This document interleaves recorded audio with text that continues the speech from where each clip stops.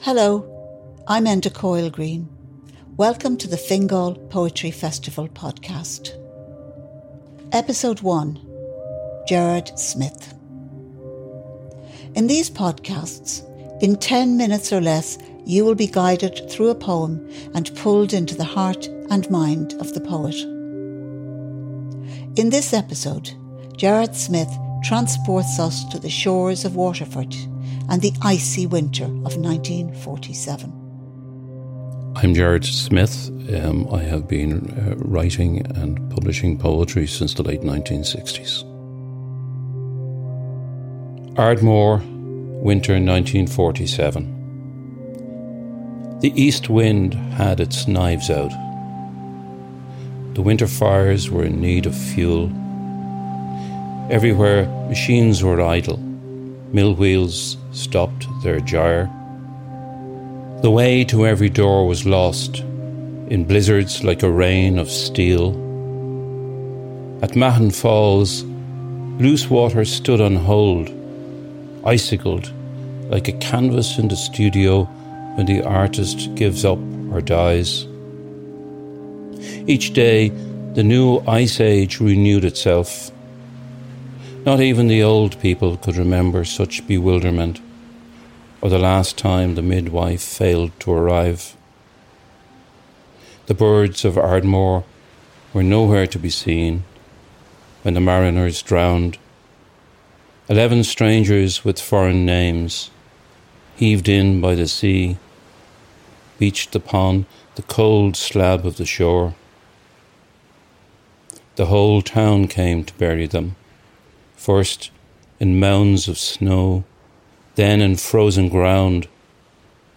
A book of white, a countryside, dressed in a christening robe. The background to writing the poem really derives from a visit I made to Ardmore some years ago. And I was walking round and came upon this grave memorial to drowned sailors. The names, for the most part, were not ones we would associate with this part of the world. Jose Guisado, Spain, aged 32. Stefan Palici, Poland, aged 21. William James Fisher, South Wales, aged 33. Alexander Malum, Estonia, aged 72. Edward Kulk, Estonia, ship's captain, age 55. Antonio Rodriguez, Spain, age 41. Ludwig Fischer, English, age 36. H. Nugez, no country identified, age 36. Marek Edmund Stefanski, Poland, age 16. And 2 unidentified bodies also washed ashore off Waterford. So I was very curious about it. I had mentioned it to someone I had been visiting there, and they said it was from a sea tragedy that happened during the big winter freeze of 1947. And that resonated with me in a way because in my own childhood in the 1950s and into the early 60s, the winter of 1947 was still very much in people's memory and very much spoken about as one that was certainly one of the worst winters in the memory of the generation preceding mine, my parents and so on. So looking into the background to the tragedy, what emerged was a story about an ill-fated steamship coming from Wales to Ireland in February 1947. There were very severe fuel shortages and food shortages due to the country being isolated, and indeed this extended across Europe at that time. But this particular ship, the Air, was coming from Wales to Waterford with several tons of coal, as Welsh coal, as I understood it. The ship itself capsized. Most of the crew, I think the total crew number of 15, they had 2 lifeboats and they got into each of the lifeboats. The only survivor came ashore. He put himself under the tarpaulin. And when he woke up in break of dawn, discovered that there were, I think, 11 others in the lifeboat with him. A smaller number had gotten into another lifeboat that was never accounted for. He discovered that his comrades, his colleagues, were all dead. The temperatures had been extremely low. There had been a snowfall during the night. According to the account, he threw the bodies overboard, got to Waterford, was taken to Dungarvan Hospital and told the story of what happened. And over the following days, a number of bodies were washed ashore. And the burial took place in those severe winter conditions in the cemetery in Ardmore. And that's how these sailors, all so far from home, most of them, that's how they ended up buried in a Waterford graveyard.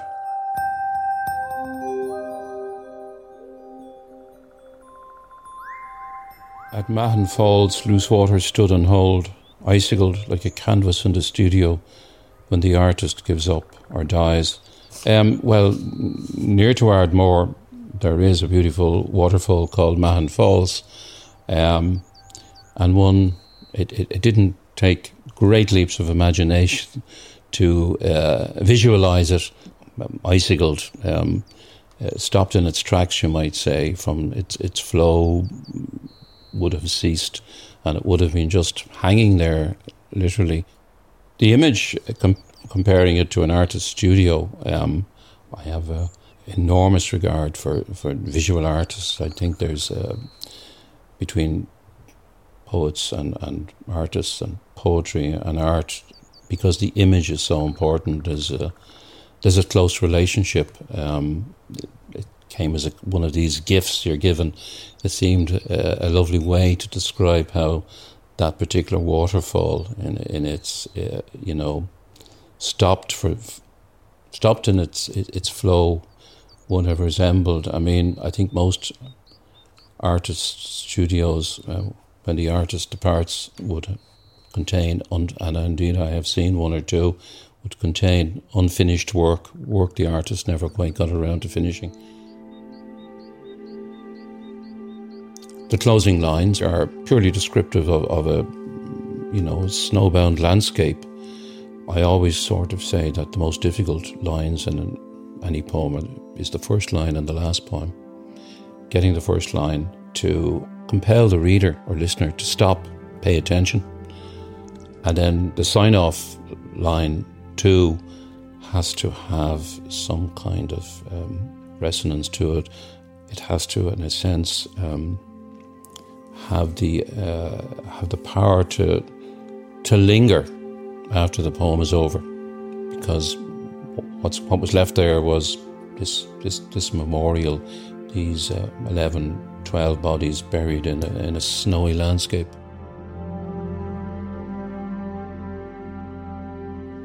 Ardmore, winter 1947. The east wind had its knives out. The winter fires were in need of fuel. Everywhere machines were idle. Mill wheels stopped their gyre. The way to every door was lost in blizzards like a rain of steel. At Mahon Falls, loose water stood on hold, icicled like a canvas in the studio when the artist gives up or dies. Each day, the new ice age renewed itself. Not even the old people could remember such bewilderment, or the last time the midwife failed to arrive.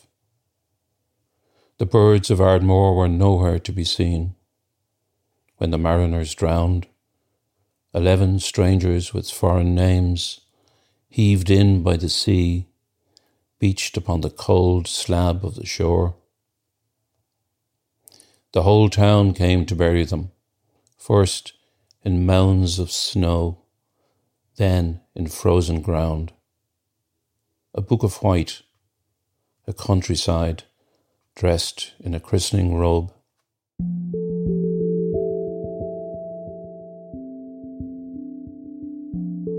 Thank you for listening to the Fingal Poetry Festival podcast. Subscribe now on Spotify, Apple Podcasts, or wherever you listen to podcasts. And don't forget to spread the word. Send a message in a bottle, tell your friends down the pub, or write to us on Twitter at Fingal Poetry. In fact, we'd be delighted if you wrote a tweet-sized poem about how much you love the podcast. Don't forget to tag us in the tweet. These podcasts were made with the support of funding provided by the Arts Council of Ireland's Capacity Building Support Scheme. The Fingal Poetry Festival takes place between September 15th and 18th. Tickets can be purchased at fingalpoetryfestival.com and at the door. Fingal Poetry Festival is kindly supported by the Arts Council of Ireland, Fingal County Council, Ferris na Gaeilge, Poetry Ireland, Laureate na Nóg, Fingal Libraries, Laura Poshti Éireann, Children's Books Ireland, and RTE Supporting the Arts. Our poetry prizes were sponsored by DHL Global Forwarding and the Progressive Credit Union. Thank you for listening. See you next time.